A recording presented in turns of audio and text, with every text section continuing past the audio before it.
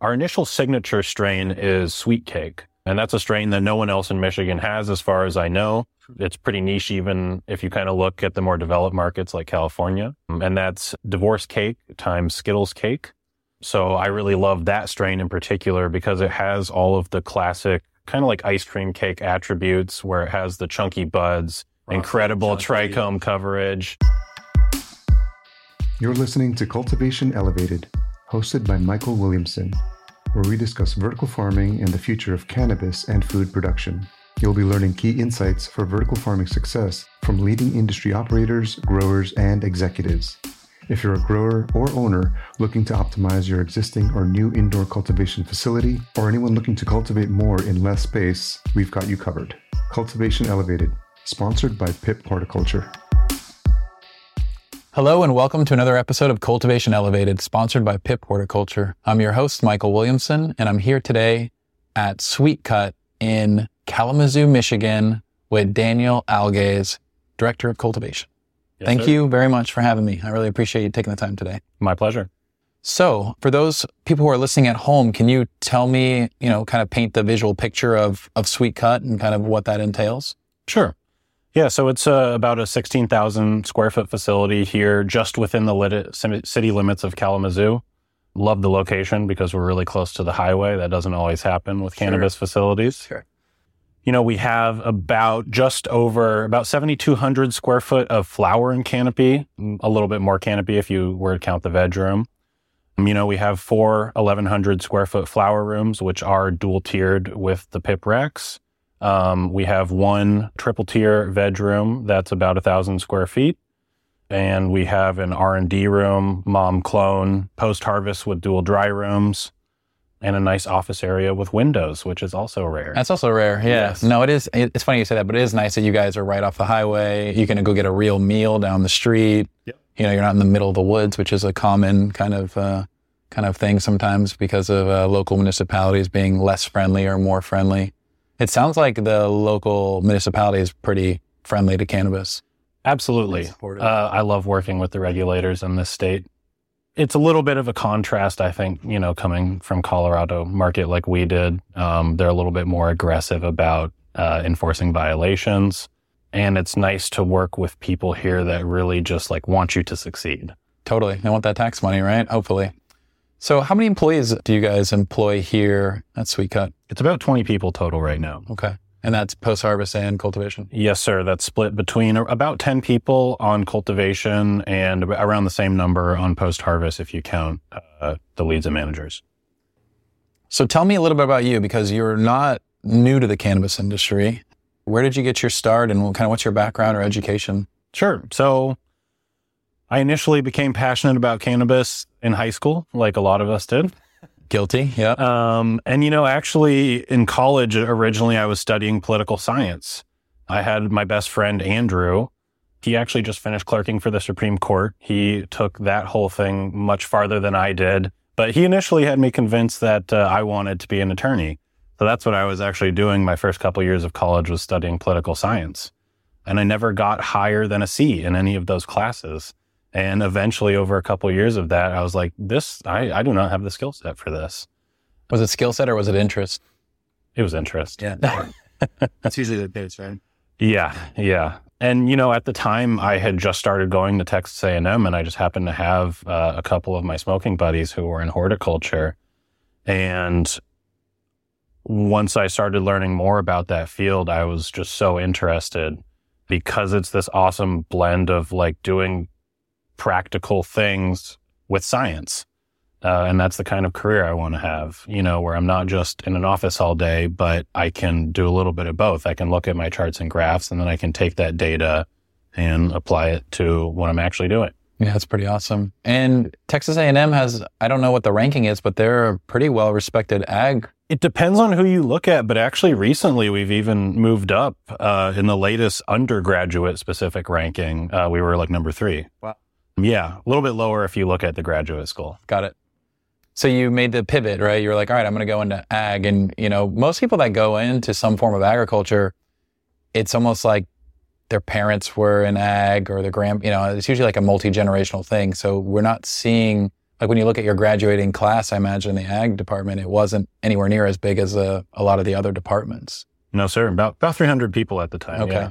But so it's great though, because I remember in the early days of looking at resumes, 10 years ago in the cannabis industry, we had one grower who had he had an ag degree, but I mean, it was like a pretty rare discovery to have someone that actually had that, pedigree in the books, but then also had some like actual real world experience in the field.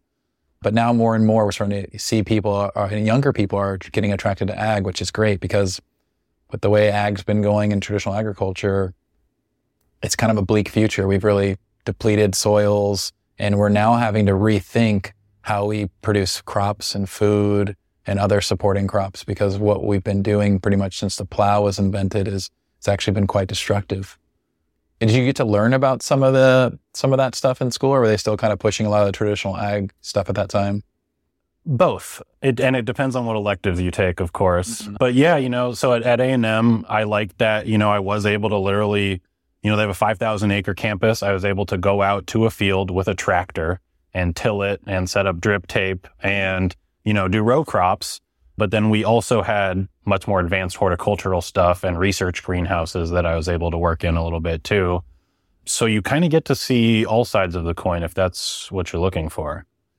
And, I did not know that I was into cannabis when I was in school, like professionally. Okay. I wasn't sure if it was a realistic, I still remember in 2012 when Colorado kind of went wreck and I was still getting my degree. And that was the first time where I was like, this could be a real thing for me. Totally. And that's exactly what it's almost like quote for quote what you just said. People are like, wait a minute, this actually might be a real industry, or this might be a real possibility for me to enter. It's interesting how it kind of felt real, like it was going in that direction, but then it kind of felt like it was like a house of cards that could have fallen apart at any time. But then I think, that 2012 was a big year for cannabis, when they started saying, oh, okay, we're going to make this recreational. Here's all your metric tagging. It was like, wait a minute, this is probably not going to go away or get beat down by the next president or something like that. So when you got into ag, you weren't necessarily saying, I want to be in cannabis, I'm going to get an ag degree. You weren't connecting all those dots right away. No, I mean, so I've always been into the higher, basically I love like the pinnacle of horticulture, which for me is coffee, wine, cannabis. And so that's kind of earlier in my horticultural career. I was actually volunteering at a vineyard near A&M, for example, and helping them prune the vines. And I was really into that. And then the next summer I worked at a cidery in Austin that was actually trying to grow its own apples and help them out a little bit. And I still very interested in the using horticulture to generate fermentables in that industry. Mm-hmm. I think that's really interesting, but it ended up coming down to, I've just always been extremely passionate about cannabis. And once I realized that it could be a realistic career, I also realized that I wouldn't have to have such a low income for a long time. Starting out in the entry levels of beer and wine, you almost have to expect to make $10 an hour for multiple years. Yeah, it's a little tough breaking through some of that stuff. So while I was driving around Michigan the last couple of days, I have seen hops farms, or at least the remnants the telephone poles that were put in place. Yeah. I've seen apple farms, and then I saw what I believe was a lot of Concord grapes vines. So you kind of have all that here on the western part of Michigan. Yeah. Michigan's really interesting because our climate, it is colder, but we have enough chilling hours for the good varieties of apples and stone fruit and stuff like that to grow the interesting ones. But then we can also grow a lot of the American hybrid grapes. Is there a rich culture here to tap into from an employment standpoint? Have you found that you're finding good employees from maybe traditional ag that are interested in cannabis, or not so much? Yes, actually, kind of a mix of everything. I think a lot of my best employees had a little 1 year of experience at a different grow, and maybe they weren't appreciated at that grow. Common story? Yeah, sure. I mean, like one of my lead growers right now was actually fired from his first grow. And he's one of the most talented individuals I've ever worked with. Sometimes you find these people and you're like, how do they not recognize that? I'm like, wow. So I've definitely seen that. That's been a big thing for me. And then also definitely about a quarter of my team have worked at like local greenhouses previously and have that more traditional experience as well. And I love to see that too, because you know that they worked hard. Totally. And probably not for a whole lot. Yep. You have to be, you know, there's passion there because it's not something you just go do for an easy dollar. So SweetCut has not been established for very long. You're a relatively new company. Yes, sir. You guys started kind of this journey of licensing and design and engineering and all that stuff. Kind of, it sounds like right in the peak of COVID. Just makes things kind of fun while supply chains are falling apart and people are just, you know, have a little extra frazzle or stress on their shoulders. So where are you guys today? So it's the date right now, we're mid-December 2022, wrapping up the year. And you guys have been operating with plants for how long? Since about April. Okay. That's relatively new. And you said you're on your 6th harvest right now? Yes, we just knocked down our 6th harvest on Monday. Okay. And I guess what has gone into this commissioning that was a surprise to you, or was there any elements of kind of this particular startup that have maybe been extra challenging or rewarding? I'd say, well, start with the good stuff. What's been rewarding is actually finding this team. I really like the people that I've hired, and I haven't always been able to say that in the past. I think that it kind of starts from the top, right? Like Mark gave me a lot of trust to fully go out, write my own job ad, target the exact people I was looking for, do all the first rounds of interviews, and then kind of bring them in for the final interview where he would get to talk to them. And I feel like by spending a lot of time on that, you know, it was a several month process where we screened about 350 candidates to arrive at our initial 14.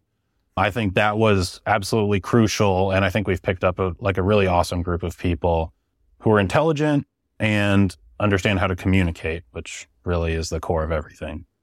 Sounds like such a simple thing to do, right? But everybody struggles, and we have all this technology and we should be able to communicate. No, devil's in the execution. Oh, yeah. Well, it's interesting. It's amazing when you ask people, this comes up a lot, you know, like they're like, I'm like, what has been one of the, you know, keys or tools for your success? And like, it comes back to team. It comes back to that word communication. Like it's clear that there's a lot of breakdown that happens that causes a lot of companies unnecessary stress.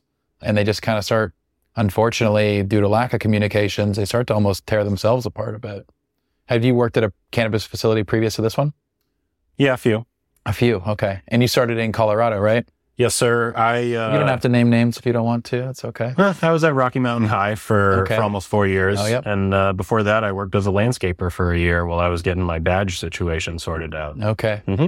Rocky Mountain High, I don't remember their grow facility, but I remember their retail location was quite beautiful downtown. They're really well known for that downtown facility, and in particular, the fun art murals that there's actually a Brazilian artist that they had to fly up to the States that they like to give it the Miami style. Okay, I yes, gotcha. because they're from Florida. Yeah, so. yeah. That was the Wisers. Yep.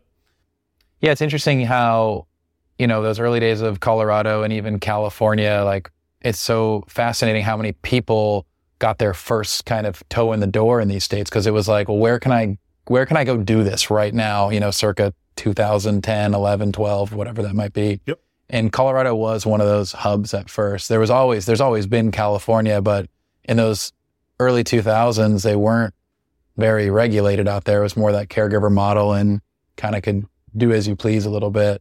But Colorado was really one of the first places to have that pain or pleasure of going through vertical integration and tracking and some of that stuff. So it flocked a lot of really interesting people from all over the country. And now you fast forward. And now we've had a diaspora where we've kind of spread back out. Totally. Yeah. Now some of the people that I haven't talked to in 10 years or haven't heard that name or that brand in a while, now, they're doing this thing on the East Coast or in the Midwest. Yep. And so it's nice to watch people kind of spread. Yeah. And I'm actually fortunate.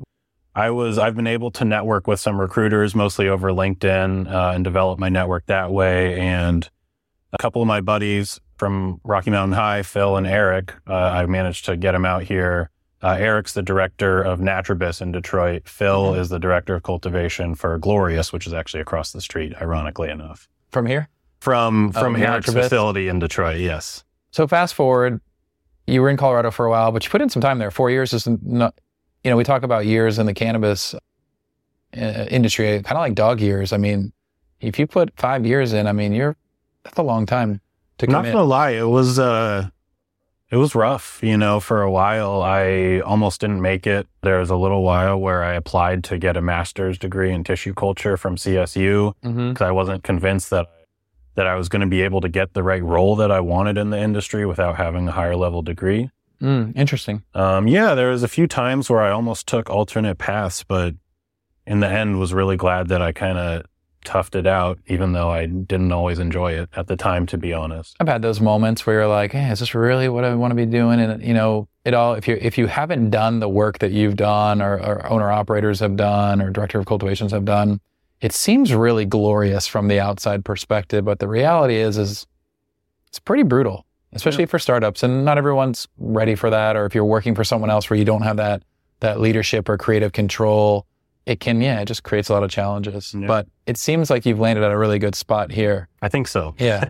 I think just getting to know Mark a bit earlier, he clearly gives you some freedom to make smart decisions. And he's got a lot of trust in you. And I think when good leaders put trust in good people, it's kind of the key to success. It seems like an obvious thing, but a lot of people, they're afraid to let go of that level of control. But I know your biggest motivator probably is not disappointing Mark, 100%. Right? Because his family. Yeah. Yeah. And I think a lot of people don't realize the pressures of a typical director of cultivation or director of operations.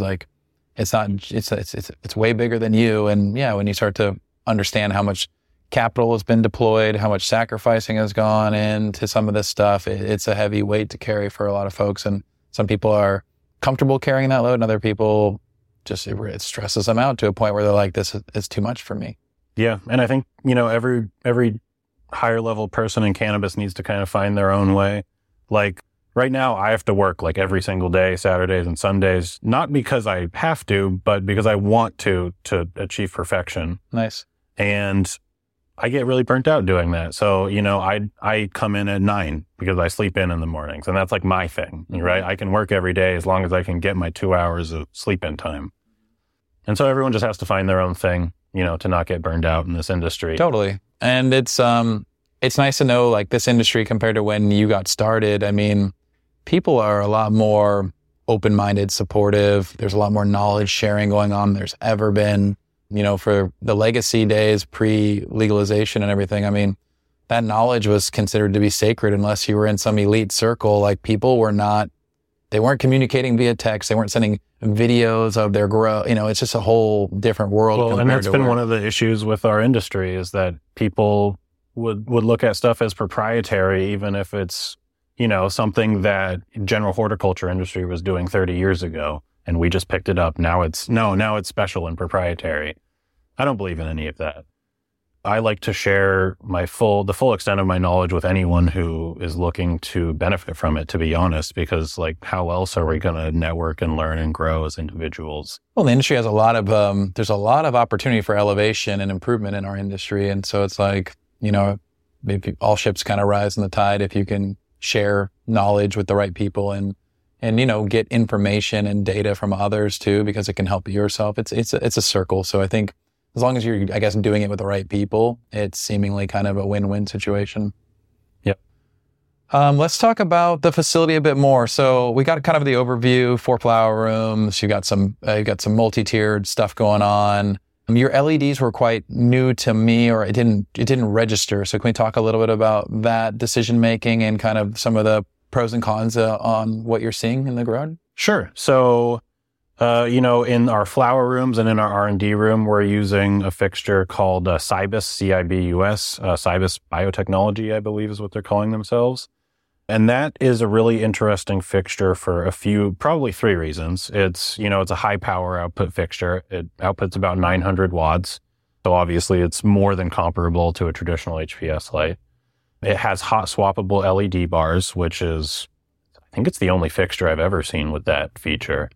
Could you explain that to someone who may not understand what that is, who's listening on the podcast, maybe new to cannabis? Sure. What a hot swap bar is? Yeah, so this particular fixture, the power unit, the ballast, is located in a central aluminum enclosure, and that aluminum enclosure supports LED bars that clip in to it on the bottom, and those bars have a row of diodes on them that provides the light.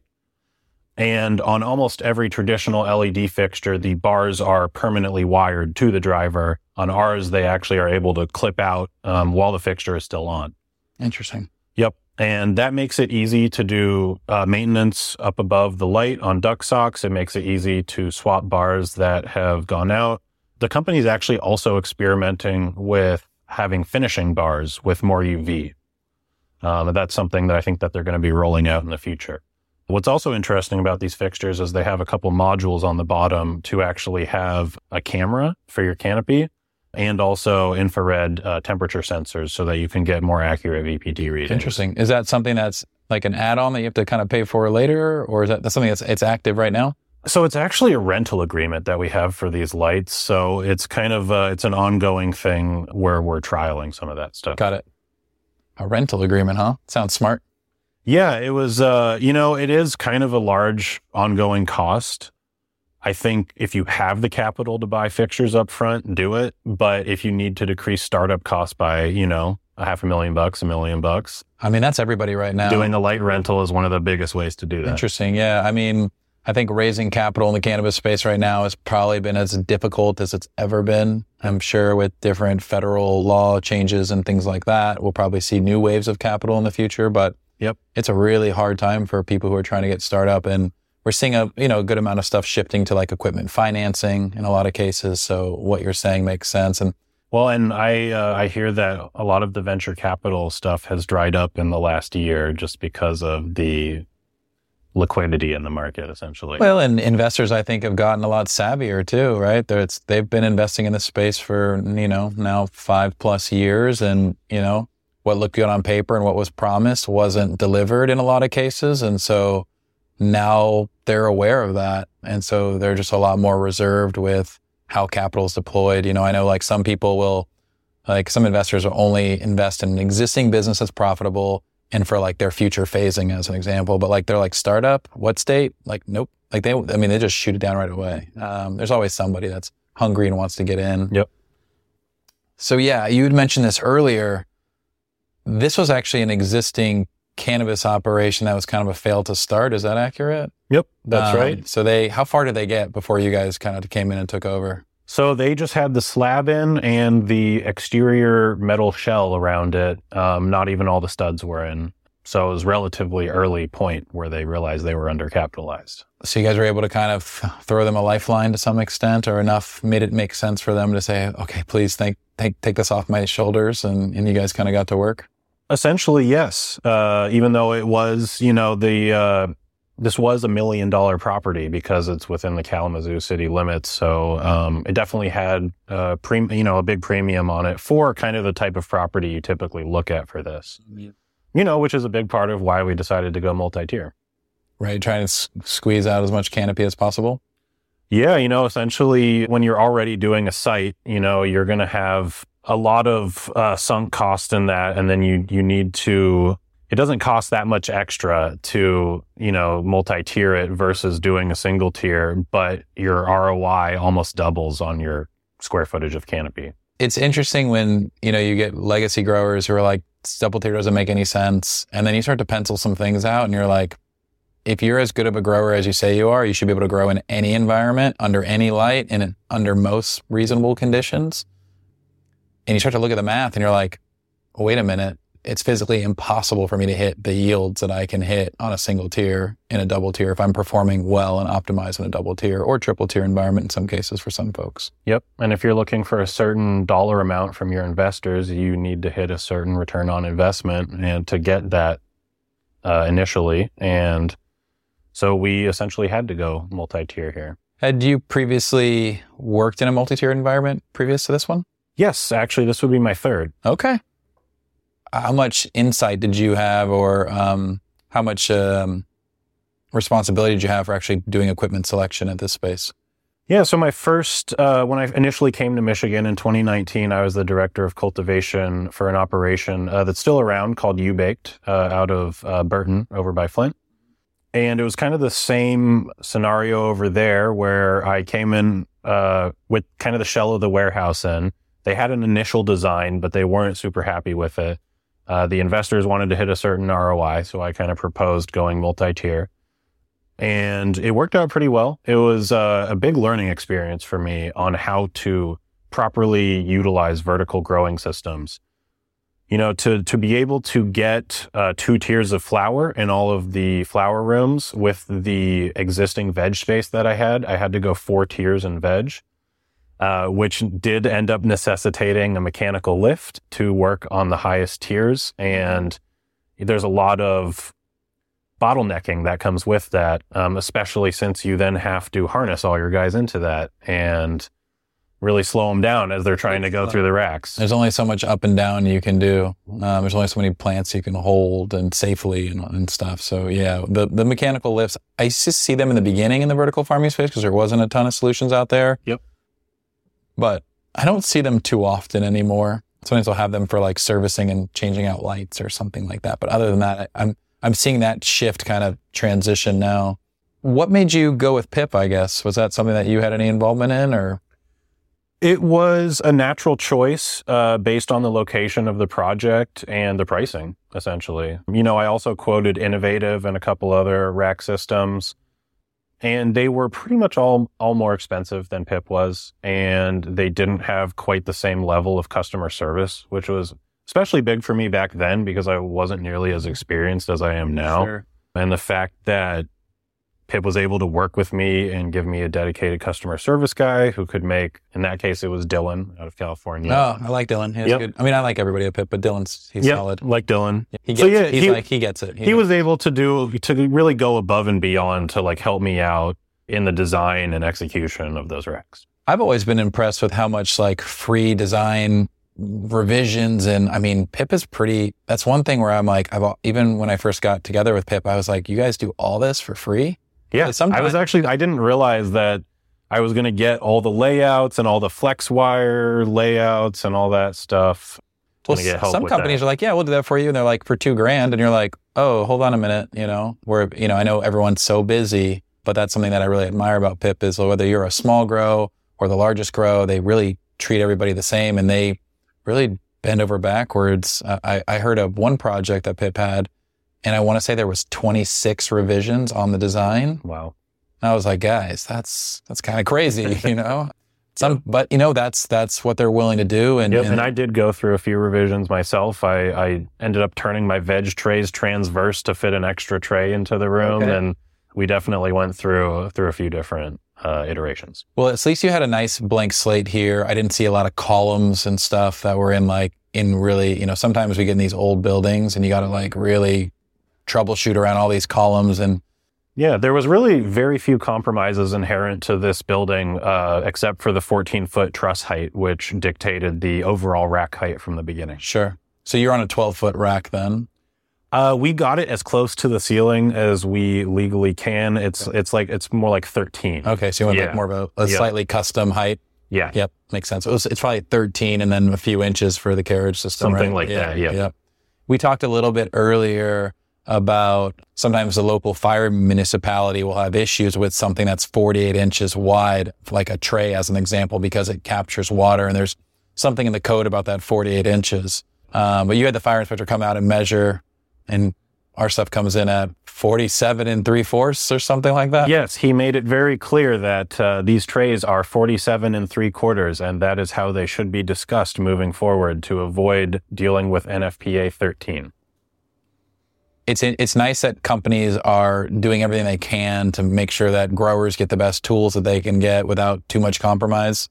A lot of growers will, you know, in vertical farming, they'll complain over losing an inch or 2 or 3. Yep. But, you know, getting all right, we'll shave off a 1/4 inch or 1/2 inch on the width and, you know, you're still able to achieve your goals. So with your HVAC system, you guys did a couple things that were pretty smart that I'm now seeing people are understanding the importance of. And it's really around location of supply, and most importantly, location and elevations of the return. Can you kind of highlight some of the strategy in your rooms on that note? Yes, sir. So in all of our rooms, including the mom room, all of our air supplies are arranged via a linear duct that runs the full length of the front room. The air dumps out the full length of the duct in the downward direction. That allows it to kind of hit the ground and homogenize a little bit, produce a little bit of a vortex in the front of the room where there's some clear air. That helps in particular to homogenize the steamers that we have up there. Then we do have duct socks that help to push the air linearly down the racks to the extended air returns in the back of the room. Having the returns, which go almost to the floor, enables the airflow to be truly linear and not produce any microclimates kind of on the sides or corners of the room where there's no flow. So yeah, I think you had I want to say it was like 5 or 6 rows, and then you had 5 or 6 extended drops on the returns. And where the register was on each return was roughly right where the actual canopy level is, so that you're trying to pull air through plants, which I think is pretty smart. Yeah, that's especially important to not have hot spots in the top back corners. That is something that can happen occasionally with the vertical racks. What have been some of the greatest challenges with kind of going vertical or in the multi-tiered environment? I would say the single biggest thing is just ensuring that the efficiency of your labor is as close as to what it could be in a single tier environment as possible. And that's actually coming into this facility. PIP had just come out with the Elevate walkways that lock in between the racks so that people can stand and work normally. I was actually ecstatic over that. I didn't realize before I was doing the design for this or some of the work to start up the facility that they were going to be out at the right time. And so I realized that was going to boost my efficiency way more than doing scaffolds, which is kind of my workaround that I have been doing for a number of years. Locking platform ladders from Uline, which they're so big and bulky, and then you got to store them somewhere, and they're kind of I'm lucky that I can even maneuver those ladders around in this facility. We had a really well-sized aisleways and fronts of our rooms and hallways. Frankly, a lot of facilities simply can't run those at all. Yeah, they can't even make the physical turn because everything's so tight. Literally, they can't go into the room. Yeah, it's physically impossible. That was actually something I wanted to highlight. So you talked a little bit about it. You kind of touched base on it, where sometimes things are like a slightly investor dictated in the design process or executive dictated. And so there always seems to be this kind of push and pull concept around how much canopy can I squeeze in a room. You guys had a pretty good amount of working space, but not excessive. Was that a challenge with trying to hit numbers, or did you have any resistance on that? To be honest, so in my past facilities that I've done, I've had to make a lot more compromises to get the canopy that I needed in there, as far as having the aisle space and the working space that I wanted. Particularly like at U-Baked, even though the design does work, you have to spend, 5 minutes taking your scissor lift around the corner so that you don't hit the wall or the edge of the rack because everything is so tight. I was really fortunate in this facility that when I was coming in, it was already mostly properly spec'd, where we had really good aisle width. One thing I think that sometimes people don't think about with their first PIP system, for example, is you need an aisle width that's greater than the 4-foot width of the racks. Otherwise, you can never properly clean. And we have that here, which is awesome. I haven't always had that because you only need to meet, 36 inches for egress typically. So that's been what's your spec on your mobile aisle that you have now? In our flower rooms, we have about 52 inches. Nice. Yeah. So are you ever setting up dueling catwalk systems? Yes. And that was actually something that was huge for me coming in. And it just happened to be that they were already barely meeting the spec I needed, so I didn't need to change anything. But because the catwalks are about 20, 25, 26 inches wide, we're just barely able to run 2 of them, which is actually huge when we're doing cleaning or certain things with harvests, or even just defoliing, being able to We found that we can go across the whole bottom and then across the whole top because we can lock multiple walkways in, and it's actually faster that way. Nice. Yeah. It seems to speed up productivity. And if you can flank people over a task, there's like that almost natural competitive thing that kind of comes out where all of a sudden if someone's like really going farther along, you're like, wait a minute, either I'm slow or I'm doing it wrong.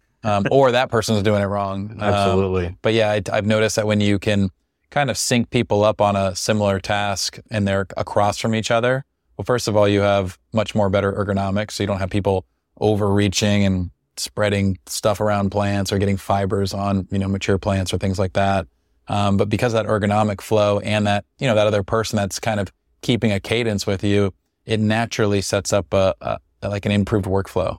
It's just like people are kind of motivated. They're like, oh, well, I started when she started. So yeah, absolutely. I like to take two people and put them on an 8-foot tray and then have them work towards each other. And you can see who got to the center first. And it kind of drives people to work at the same pace and work faster in unison. And as a leader, it's interesting because you can look at like whoever the fastest person is on a task. And if you're happy with the technique and the level of quality control, that person might reshape the SOP because maybe their technique or something that they're doing is slightly different. Those people also, I find, make really good like trainers on process specific stuff. It's like, how do you elevate everybody? It's always great when someone can trim the most cannabis or defoliates the fastest, but it's like, well, that's great on an individual level, but like the real goal is how do I get that person to elevate everyone else so that maybe they don't get quite to that person's level, but they get some kind of boost, or there's usually something that they're doing that's slightly different if you focus and watch close enough. And you're like, aha, you're doing it this way, but you're doing it this way. And sometimes it's silly stuff. It's like, oh, when you defoliate, you're pulling off a leaf and then putting it in your, like independently putting it in your bag or a 5-gallon Homer bucket or whatever it might be, while this person is defoliating and they're just putting them in their hand and they're collecting 20 of them and they're only taking this one hand and then dumping it into a bucket once. Yeah, it's funny you say that. That's definitely something we've worked on in the past. It's those little things, right? Because of the redundancy and the sheer volume of work that you have to get through, those little tiny things that shave a second here and a second there, they start to add up pretty quick. Yeah, absolutely. And yeah, we've been finding that a big part of getting ahead and meeting the KPIs that we want to hit is being able to like rapidly move from task to task and having good flexibility with the team. Because an issue I've had in the past is, people will start meeting their KPI and then realize that they can slow down. And what we really need to do is end the task and grab that efficiency and go set them on something else. How do you keep people motivated on that note? Like, all right, here's the KPI or key performance indicator for people that aren't familiar with that acronym. A KPI can be anything. It can be time to task. It can be, in our case, grams per square foot, turns per year, downtime, all kinds of stuff, right? So looking at whatever your critical KPIs are and then establishing those with your team. Once they meet a goal, does a bar get raised? Do they get rewarded? Like, how does that all work? How do you keep someone like pushing and not getting complacent, like you said? Yeah, I mean, usually when people meet the initial KPI, we'll raise it, another 10 or 20% to kind of the long-term, okay, now you're a skilled employee and you can really take it to the next level if you're going to be with us for several years kind of KPI. As far as keeping people motivated, I mean, obviously you have to have an operation with good culture in the first place for them to want to stay with you. But in particular, we have cash bonuses at the end of the year that are based 100% on performance and at what percentage people hit the KPIs. Nice. Money talks, right? It tends to motivate people. At the end of the day, money equals respect. So you're on Harvest 6. In my world, you're very much in startup phase, but do you feel like you're starting to get any kind of level of comfort in the new facility, or is it still kind of like we are pushing hard and learning all these new systems? Well, everything's been going really smoothly as far as reaching towards those initial KPIs. All of our process times are way down from where they initially were, particularly on Harvest. Mm-hmm. But that being said, we're really in this critical period where we're figuring out exactly what our environment needs to be and exactly how our irrigation and crop steering needs to work to properly utilize the strains that we have and figure out the new strains that we're pheno hunting right now. Because I put a lot of emphasis on everything being perfect all the time, we do need to be here every single day, fixing recipes and dialing in environments and figuring out what is going to best represent our grow moving forward. As you guys have entered the market and you said you're getting some good feedback, and I know you're new, so your information's kind of new, but what are some of the ones that people are asking for? What are the ones that you're really proud of? Like if someone's shopping around in Michigan, what should they keep their eye out for with your brand? I think we're going to have a lot of really interesting strains come out of our pheno hunt very soon that are going to be available in the next few months. But right now, our initial signature strain is Sweet Cake. And that's a strain that no one else in Michigan has, as far as I know. It's pretty niche, even if you kind of look at the more developed markets like California.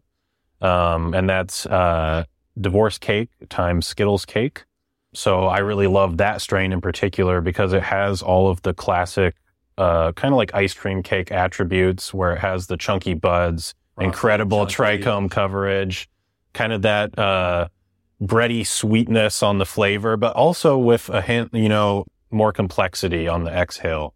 You definitely get a hint of that Skittles. And then just besides that, it clones amazing and it has an amazing structure, especially for reduced height racks like we're running. So all of those things kind of combine to make that the first strain that we wanted to bring out with our name on it. Nice. For a multi-tiered environment, like, people talk about checking the boxes, but what are those boxes for you when it comes to genetics in a multi-tiered environment? What are those key traits and attributes you're looking at in the plant? I mean, I think a lot of the attributes that I'm looking at for any plant are the same, whether you're in a multi-tier or single tier environment, in that I'm looking for it to have vigorous growth.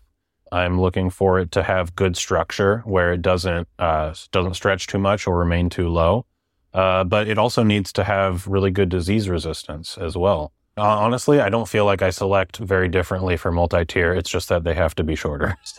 They've got to be less stretchy. Yeah, they just have to be less stretchy and respond to, they have to respond to the crop steering well and, kind of like set bud and stop stretching when I take them into. It's not talked about enough, but when you look at like a pack of seeds, or even when you get a clone from someone or even a professional company, they give you some pedigree information. It's usually like the genetic background, and then it's usually like maturation time, which is usually like, it's always 63 days, always heavy yield. Plus or minus this, so a lot of times I remember when I was a youthful guy and I'd look at that information, I was like, oh, wow, it's so valuable. 75 grams per square meter, or whatever it was. And I was like, oh, that's so interesting. Oh, it's done on this day.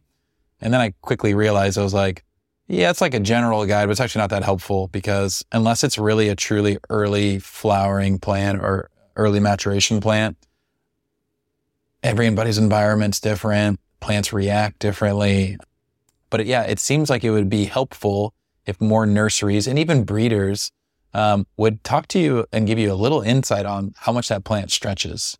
When we talk about vertical farming and multi-tiered farming, or even traditional single level farming, you got plants that don't stretch at all, and you got plants that stretch 3 times the size of that plant or more. And so I do find traditionally in startups that if you're not familiar with running those genetics before, it's a little bit painful in the beginning when you're like, okay, this one did good. And then you're like, this one's growing through my lights, above my lights. That's a very common thing at first. Mm-hmm. But then you can run the same strain a second time with slightly shorter veg and tighter crop steering and get a completely different result.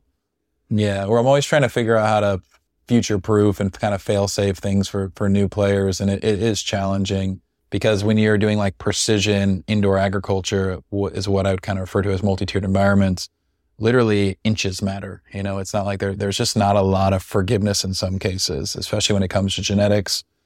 What does the future hold for you guys? What's like the next, what's the goal for 2023 with SweetCut? Well, we're really excited to bring out, some new strains that no one else has, obviously. But, the next big step for us is going to be to become vertically integrated at some point. We do want to have our own provisioning centers.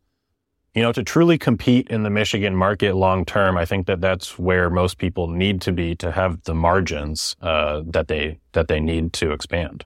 Can we talk a little bit about the state of the current market at this time? Sure. Yeah. What's the landscape look like if you were to paint a picture in terms of, players in the space, constraints, average wholesale pricing range, things like that? Sure. I mean, we definitely seem to be in that period of the market where there's tons of supply, tons of new businesses starting up, and cannabis is becoming more commoditized. Like when I first came here in 2019, I could grow mediocre cannabis and sell it for $3,000 a pound. That's why everybody flocked here, right? Yeah. Exactly. And now if I grow my best cannabis that I've ever grown, it's selling for about $1,000 a pound, a little bit more if you have strong branding, which is actually a huge differentiator. No, that makes sense.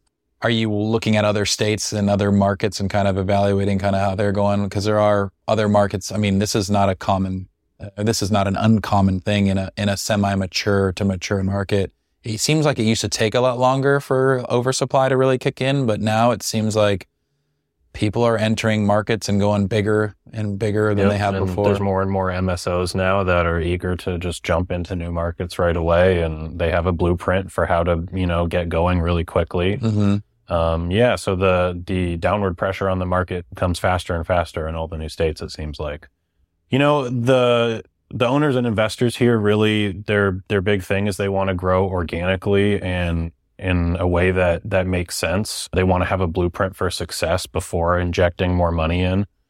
Seems responsible. Yeah, I think it's a really smart approach. So we might look at some of the other markets that are opening up on the East Coast eventually.